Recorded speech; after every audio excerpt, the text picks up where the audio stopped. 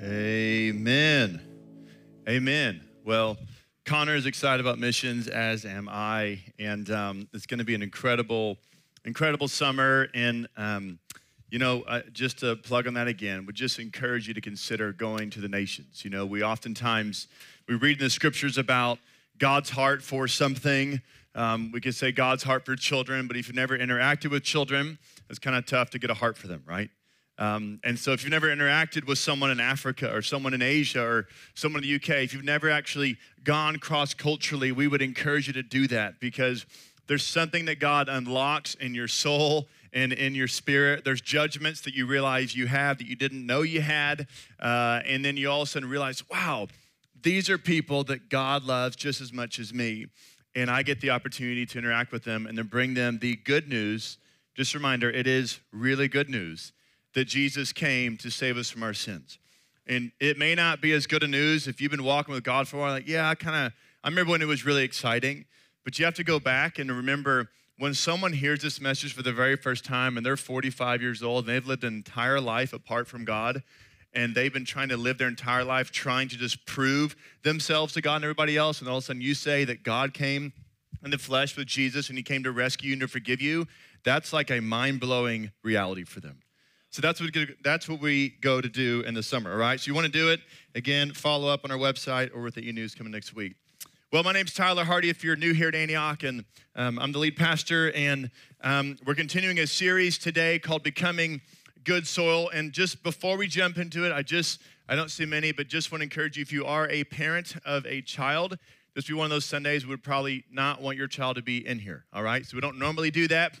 Not if they're an infant, obviously, but if you have a young child who this morning, we would encourage you to probably not be in this service simply because of the content. We have amazing kids ministry happening right at this very moment. You can jump in with that.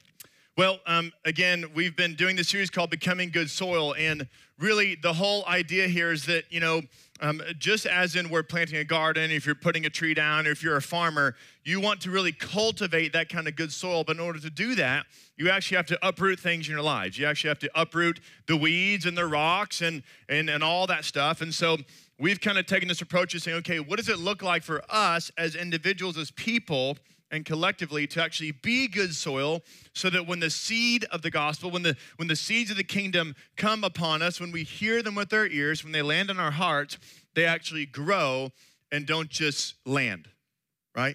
Like, nobody wants to just have seed put in the right spot and then never grow. That's kind of discouraging.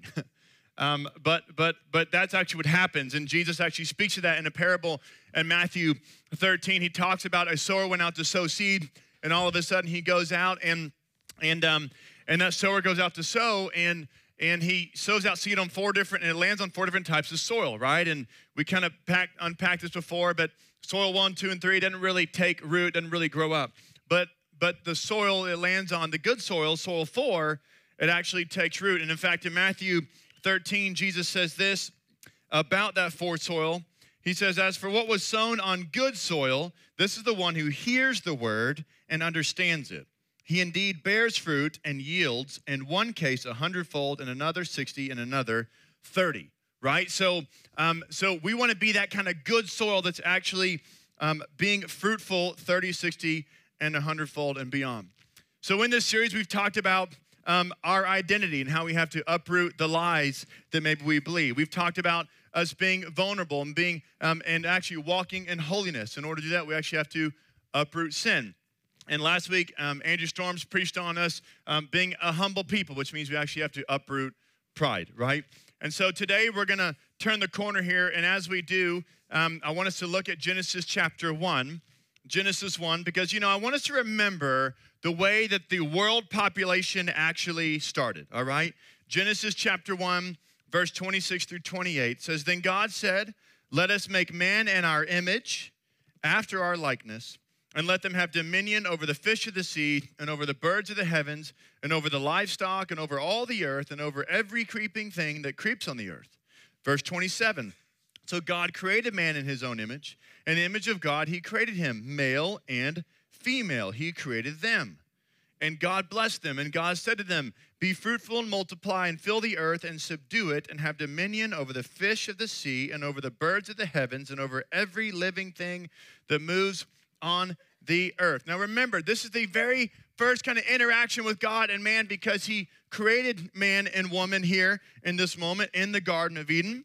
And he created them because we are made in the image of God. We're made in his likeness. So I just want us to remember that throughout history, every single human being that's ever come to this earth, guess what? They were made in his image. They were made in his likeness, right? We weren't made in any other likeness but his. Now, the sad reality is that many people, billions of people throughout history have never known that fact, have never known that reality. Therefore, they have lived their entire lives, what? Trying to discover who they really are. And so you spend your entire life trying to find out your place and find out who you really are and where you really come from. And instead of us looking above, we just look at everything here on the earth and all the circumstances. We don't really like what we see. We don't really like where we come from. We kind of despise things. But if we knew where we really came from, oh my goodness, then that would change our perspective. That would change the outcomes on our life. And we see here that God says to Adam and Eve, he says, be fruitful and multiply and fill the earth and subdue it. This is like the first command we get, right? The first command, the first command from God is be fruitful and multiply and fill the earth, which is why I can say, hey, if you're making babies, you are in line with the first command, right? Now, but that's not it. You see, it's not just about populating the earth, although I'll say that planet Earth today is getting more populated. Right? And so, in fact, at the end of World War II in 1950, the earth was 2.5 billion people. 2.5 billion, that's a lot still, in 1950. Here we are 70 years later, and the earth's population is 7.6 billion. So that's kind of like a J curve. That's like, okay? So we're at 2.5, 70 years, 7.6 billion people, okay? So, and just so you know, if you're wondering, the U.S. is 5% of that, around 330 million people. We are 5% of the world population. So on some degree, we are actually fulfilling that mandate worldwide to be fruitful, multiply, fill the earth. But it's not just about populating the earth, because it's actually be fruitful, multiply, fill the earth as God's representatives. That's actually what's implied. Because when it says to subdue it, to have dominion, it's not just do it from a greedy place or because we're supposed to dominate planet Earth or all the animals or different things. It's that we're supposed to do it God's way because we're made in God's image and his likeness. Therefore, we're supposed to do things like him. And so throughout history, there's actually been a struggle for power and land, right? And wealth and status. And tragically, those constant struggles throughout planet Earth have had devastating effects on people who for thousands of years have been oppressed, have been enslaved, have been controlled, or forced to work and fight for another man's ambitions and desires. We've had countless wars between nations and tribes. There's been kings and emperors that have ruled by wielding fear as their main weapon. And the practice of slavery has destroyed so many people's lives for thousands of years all over the world. There are as many injustices today as there was 1,000 years ago. And at the time Jesus walked the earth 2,000 years ago during the Roman Empire, the best estimates is that there's 200 to 300 million people lived on the planet. A lot fewer, right? A lot more land to roam. But as we know in reading the Gospels and look at the life of Jesus, Jesus never made it physically down to South America or North America. Jesus never went into China or Japan or Russia or Great Britain or Southern Africa. Jesus didn't make it around those places physically. Jesus actually was only kind of confined to this one kind of region. We have to remember that Jesus literally in the flesh, like on the earth, was only in a small little region in the Middle East. That's where Jesus was. But how are we actually going to fulfill this mandate to be fruitful and multiply and fill the earth and subdue it, doing it God's way if Jesus only came and just kind of touched a few people, right? Well, he knew that the best way to spread the kingdom values, the best way to spread God's likeness, his nature around the earth was by making disciples. Because if he would make disciples, then they would actually go and make more disciples and spread the good news and spread this new way of living and thinking and talking. And that's what would truly start changing things so that people started reflecting and living lives that honored God.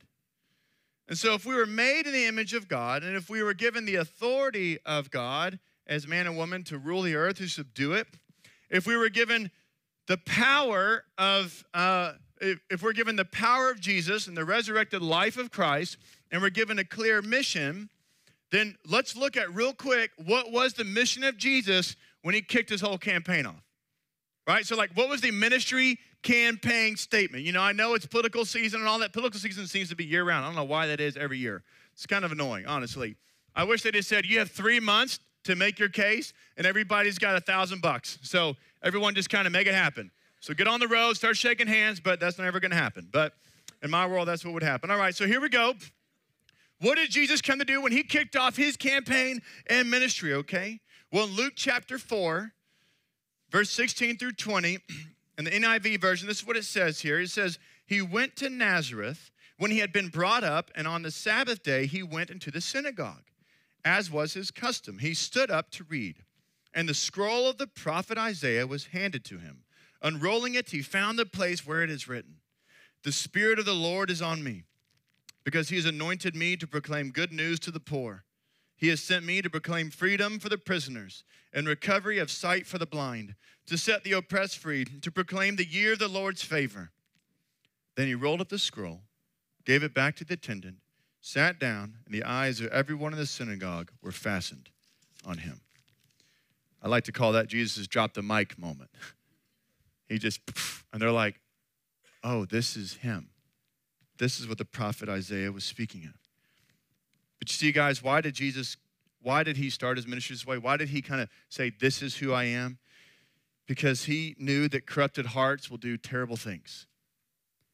And the terrible things are the oppressed and the injustices of our day. And he also knew that without complete transformation of the heart, soul, and mind, nothing's really going to change. You can try to change behaviors, but if you don't change the beliefs, it won't really last. And so then God sent his son, his one and only son, Jesus, to take on these injustices of our day. And God's plan A still today is that Christ and the church would be a part of taking on the oppressed, taking on the poor, taking on the broken and the hurting, and that we would be the rally cry. We would be the ones waving the banner and saying, we are here to help. We are here to stand in the gap, to link arms with you, not to control you, not to oppress you, but to get behind you, but to lift you up. If you feel stuck in the mud, for us to get a hand and get you out. If you feel like you're in a ditch, get you and pull you out of the ditch. That is God's heart. That's the way Jesus started his ministry, and that's what we are called to do today. Now, today's going to be a little different because I'm actually going to pause and bring up someone who's going to share with us specifically kind of an area of injustice that's going on in our society that many of us are not, it's not that we're not aware of it, but there's a greater awareness we need to have and a greater depth, all right? So Amanda Binger, she's going to come on up. She is our Unbound director, and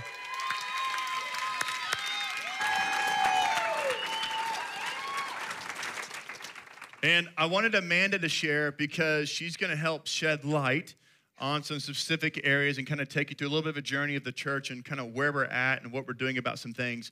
Because we want to be a people that are action-oriented. We don't just want to talk in coffee shops and have all these great ideas and never do anything, right? So I think there's enough of that. We want to be people who are action-oriented. And so Amanda's going to help bring us into a story and what God's doing and kind of how we can be a part of it. So.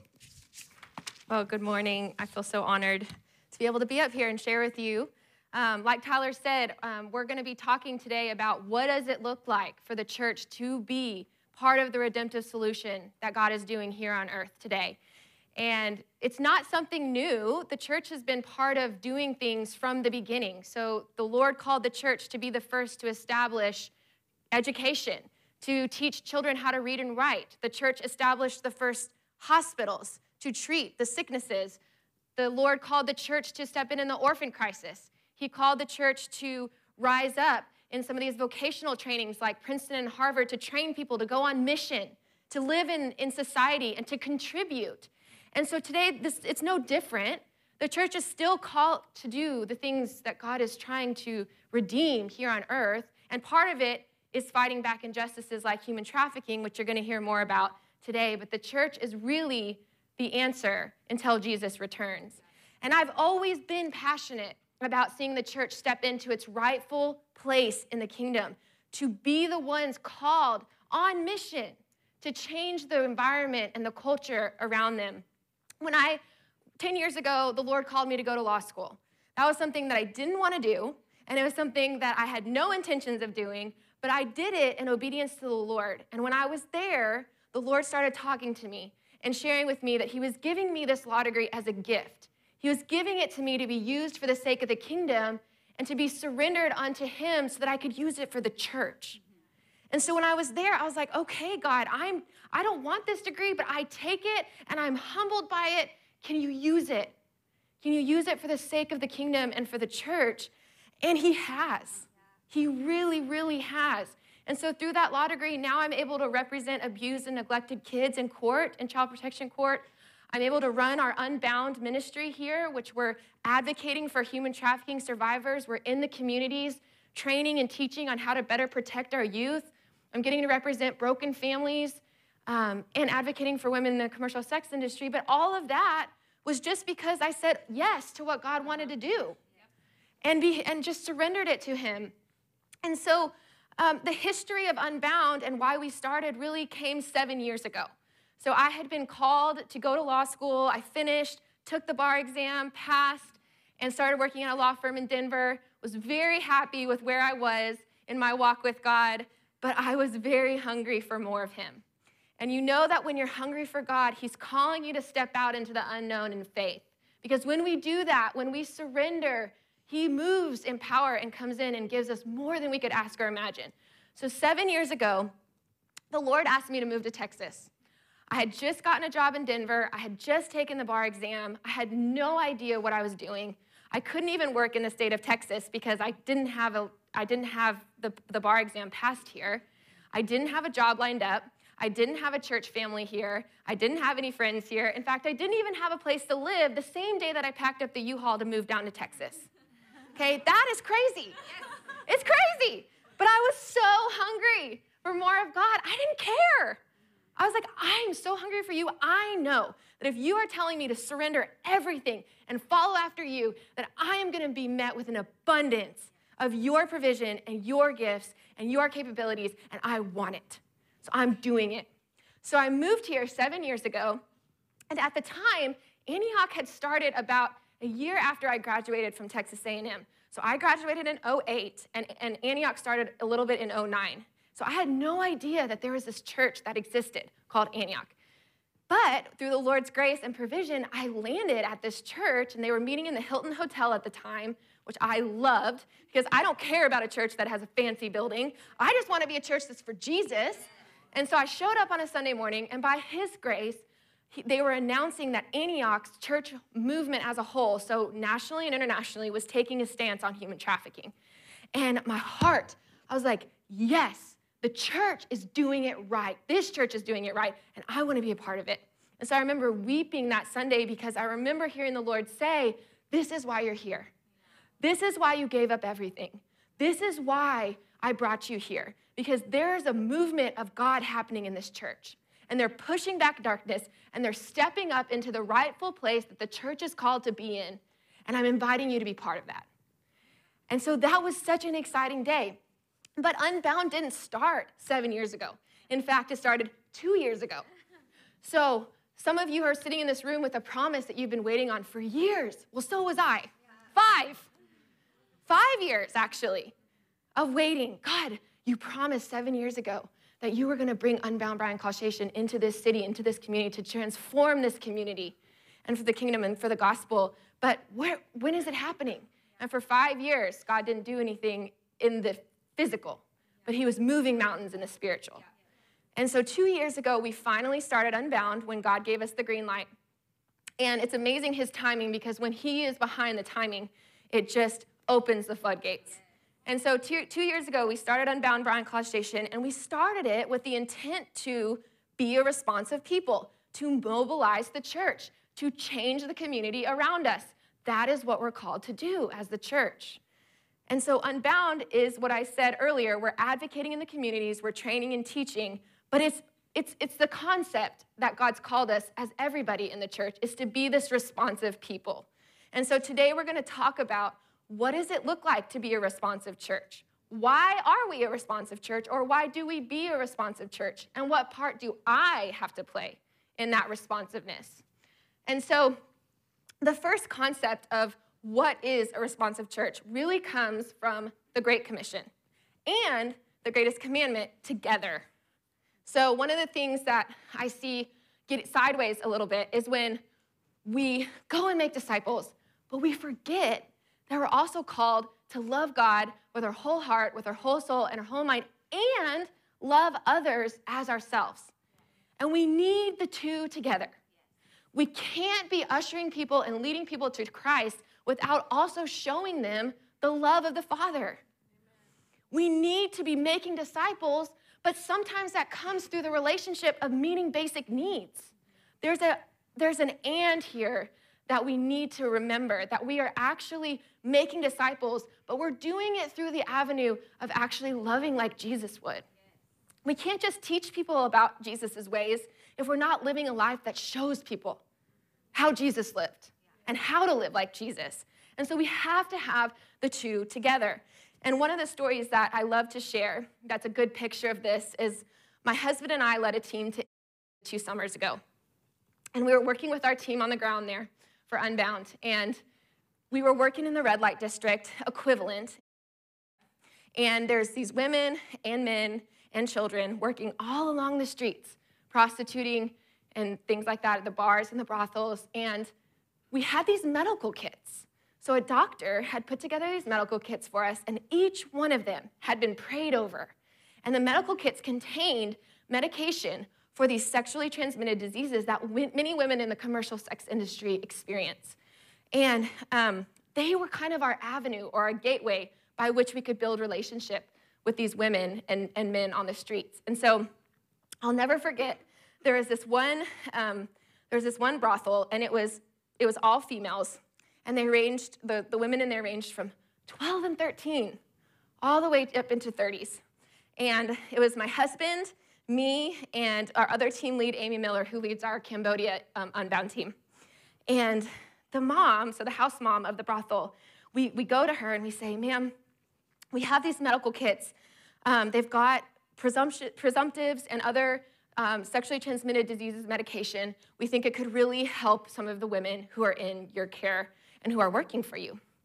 And we didn't say anything about Jesus at the time, but she's like, yes, come in, we need this. A lot of our girls are struggling with this stuff. We need medication that we can't get. And it's really hard to get this medication. Can't get it there. So we got invited in. And I'll never forget, she brought every worker out. So there's about 20 of them there that night. And we're sitting in a circle, and my husband, so he's a white American male, and he grabs a tray of ice waters, and he slowly starts walking around the circle one at a time, and he's serving them water. And it changed something, guys, because those women are normally exploited by somebody like my husband. He fit that definition of somebody that was going to exploit them, use them, abuse them, and my husband was serving them. Serving them. And all of a sudden, the girls were tearing up and soft, and then we handed them these medical kits, and they're like, oh my gosh, thank you. Like, I'm in so much pain. Where did you guys come from? And we're like, we came in the name of Jesus. Okay, this is a Muslim brothel. They're predominantly Muslim. And these women are so excited.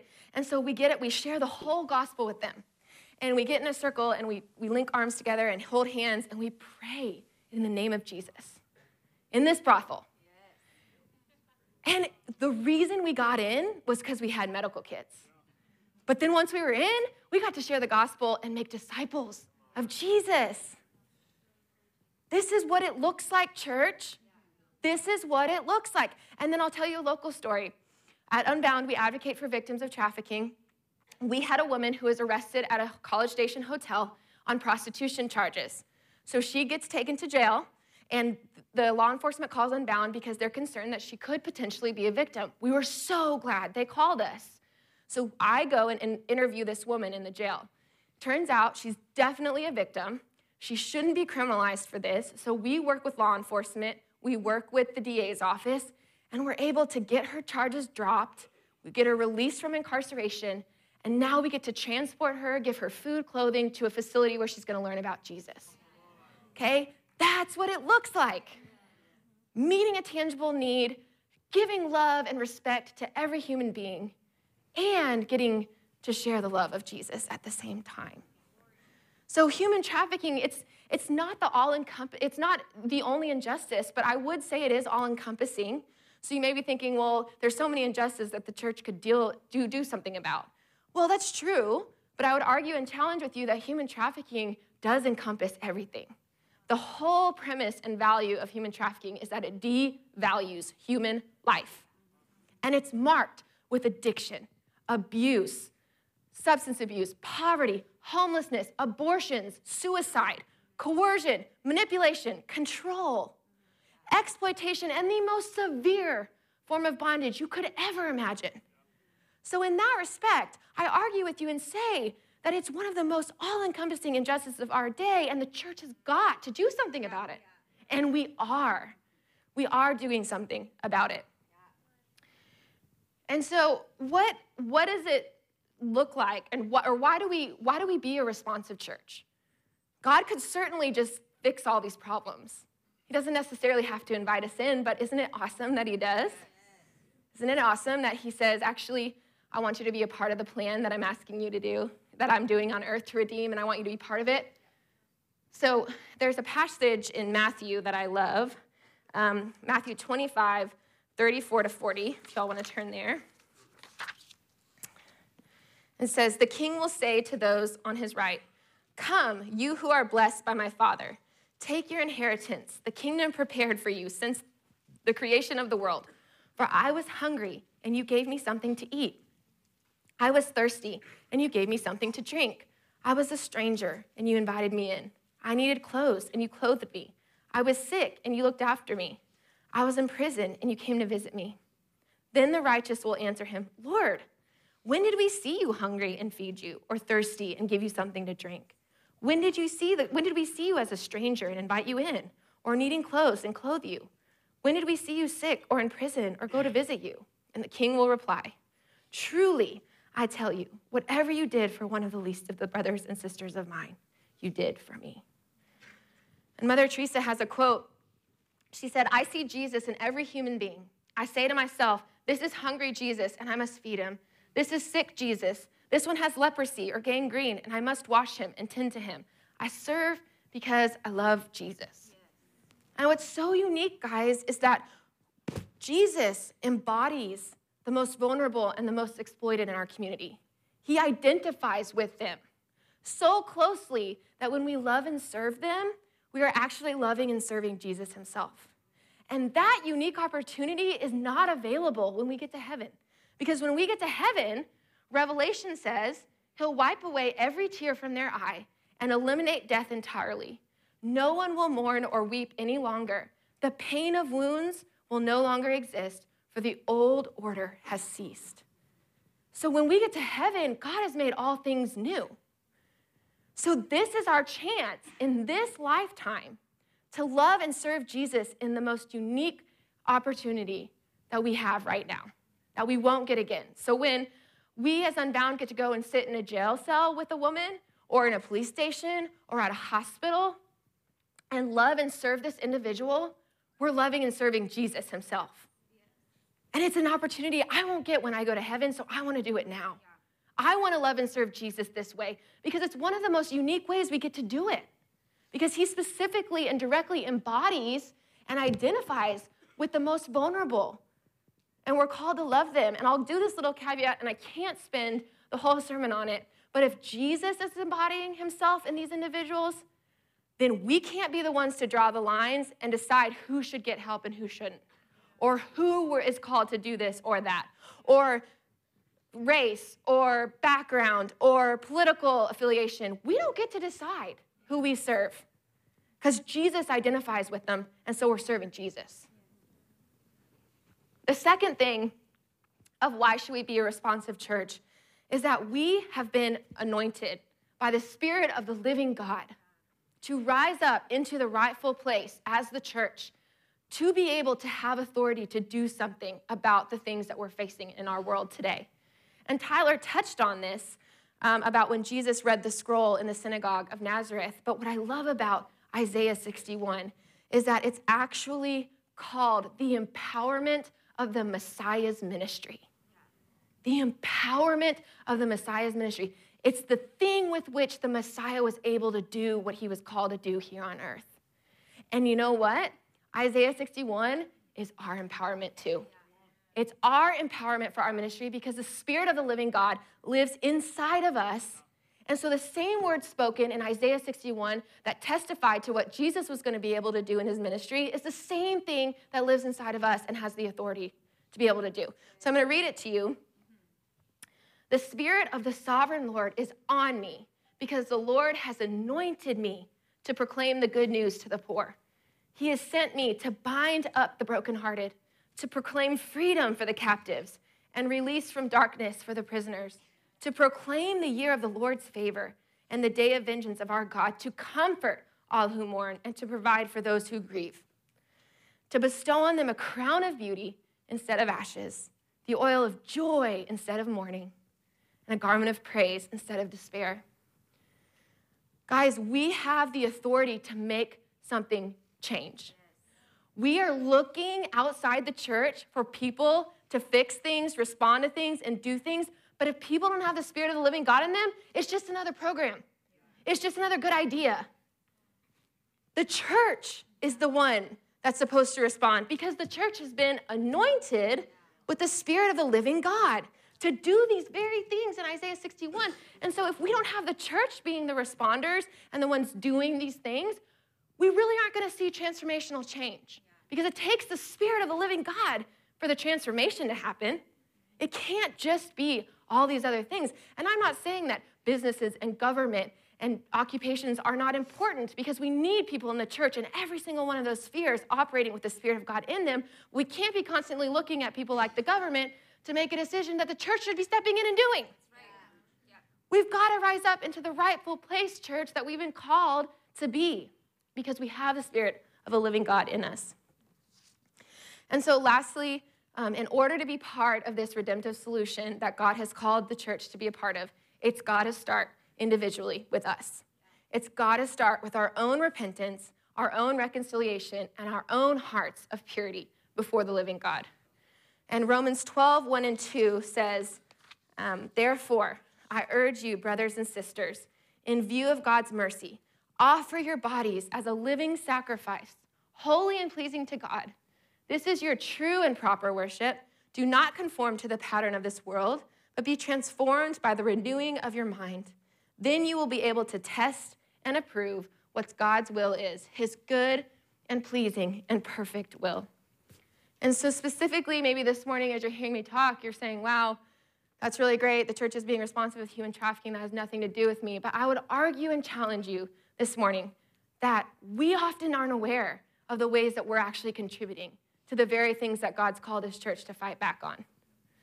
So there's a couple of things I'm going to read to you and some statistics. But in Central Texas, we are leading the nation on what we call John suppression stings. John suppression stings involve law enforcement going undercover, posing as a minor male or female, and setting up a conversation for individuals to come to a hotel room and have sex with that individual. We are leading the nation in people who are responding to have sex with minors at a hotel. Many of those people who have been arrested for purchasing sex from minors said that it started with their addiction to pornography. Pornography directly contributes to the demand for sex trafficking. A study of university students found that 93% of boys and 62% of girls have seen internet pornography during adolescence. A nationally representative survey found that 64% of young people ages 13 to 24 actively seek out pornography weekly or more often. This is not a male-female problem. This is a both problem. It's in the church just as much as it is outside the church. These numbers are representative of both.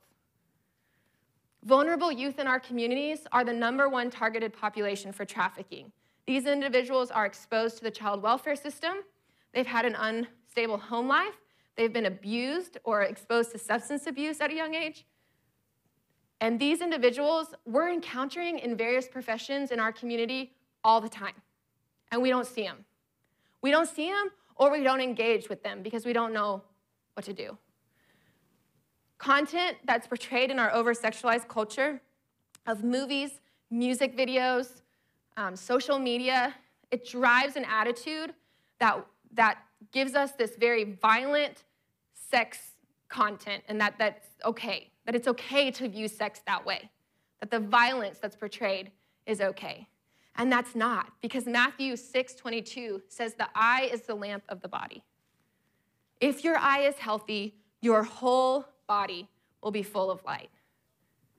So what we watch, what we look at, what we feed ourselves with constantly, it's affecting our heart and it's affecting our soul. And so we all have a part to play. And so God's calling us. It's not meant to be a shameful message. This is meant to be a church rise up message. It's time. It is time to take our rightful place, to push back darkness, to operate here in society and make a real change. And there's different ways to do that. Today we're going to have different ways to respond. Maybe it's a humbling of ourselves.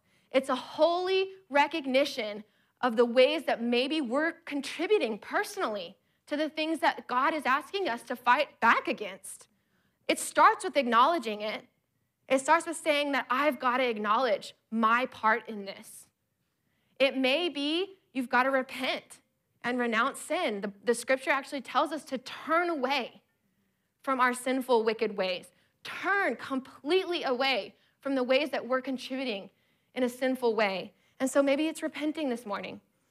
Maybe it's praying. I'm not going to get off this stage without acknowledging that there are individuals in this room who have suffered the unimaginable, potentially at the hands of somebody in the church. And we want to be agents of healing. The church wants to be people who respond well to healing, not to harm. And so we want to pray this morning for you for healing, or we want to acknowledge that abuse or that suffering that you experience, and we want to pray for Jesus to come and touch that place. Because we believe the church can be agents of healing, not harm. And then we also want to engage. So for me, it was just my law degree. The only reason it's being used for the way that it is because I said yes to what God wanted to do. And so God's asking you this morning, how can you engage? When we become living, purified sacrifices before God, He can finally use us completely to be part of this solution to the brokenness and the hurting in our communities. But we've got to engage. We've got to look inside ourselves and ask the Lord, what are you gifting me with? How have you anointed me? What can I do with my life to be a part of the big church that you're mobilizing and moving in communities to make transformational change through the power of the Holy Spirit? And so Tyler's going to come up for the invitation time of response. And like I said, there's multiple ways to respond, but I pray and I ask you, church, to respond today in some way, one of these ways or whatever. But God is calling us today to step up into the rightful place as the church to be the agents of change in our community.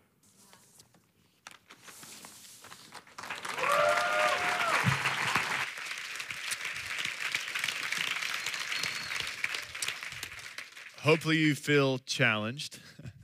If not, then you are sleeping. But, truthfully, this is a tough topic. But when you read the Bible, Jesus never backs away from the tough things.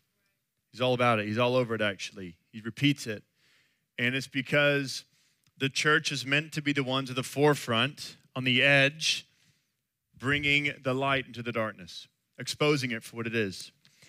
So as Amanda shared, there's going to be multiple ways to respond. I'm going to invite the band up. And, 2 Chronicles 7:14 says, if my people who are called by my name will humble themselves and pray and seek my face and turn from their wicked ways, then I will hear from heaven and I will forgive their sin and will heal their land.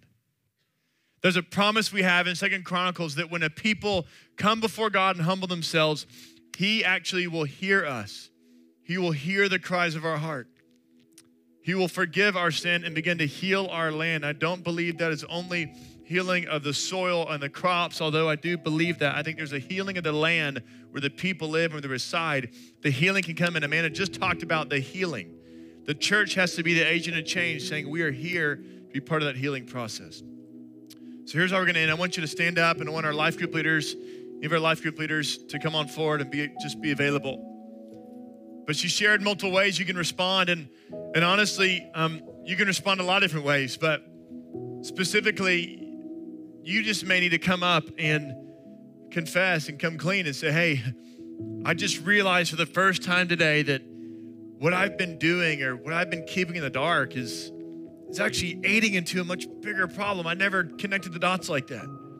And it may be the thing that kind of cut you to the core today where you said, I want to change. But you know, Jesus began his ministry not alone. He actually did it with the Spirit of the living God. He was baptized in the Jordan. The Holy Spirit came upon him. Then he went forth in the powers and the Spirit of God. And so you may have been trying to kick whatever habit or fight whatever addiction on your own, and you just keep cycling. But Jesus came to set them free, not partially, but fully. He's here to set you free. So if you come up, you may need someone just to pray for you. There's no shame, man. We're a place that we love that. Come and get healing and quit trying to do it by yourself. And then some of you just saying, you know, I actually want to pray. I want to fight for this thing right here in the Spirit. I want to contend. Believe that God's rescuing people all over our city, that he's unlocking their prison doors. He can kick the doors down, but oftentimes he chooses to use laborers to go into the harvest. And so we are the laborers. So maybe you just want to come up here and grab someone and say, hey, will you just pray with me? Let's just pray. Let's just fight right now together. Brother and sister in Christ, let's actually contend for God to come and break through in someone's life today. It doesn't matter where you're at. I just want us to respond. You can't listen to a message like this and not do something. So the response may be to pray. The response may be to bring something into the light, or the response may simply be that we just have something going on in our hearts. Maybe we didn't address today that you're just saying, I need healing. We talk about being a healing church. I need some of that. Doesn't matter where you are. Just these guys are available for you. If you don't want to come up, that's fine. Grab someone next to you, but don't check out. In the next 5-6 minutes, check in and engage, because God will do something in just a few minutes if you let him. If you let him. So I'm going to pray for us, and just feel free to come on up as you wish. Jesus, we thank you. We are humbled by you and the fact that this is your life's work, is setting the oppressed free, setting us free. Your life's work is calling out the darkness or bringing the light. That is who you are and what you do. So Lord, we just ask we'd be on board with your mission, with your great plan. That Christ and the church is plan A, to see these issues and these injustices dealt with head on in our day and age, we pray. We thank you, Lord. Humble us, God, in this hour. Humble us in this moment to just come and get what we need in you, Lord. Come and speak clearly. You say you will hear us. You will forgive us and heal us. Lord, we're asking for that this morning. In Jesus' name.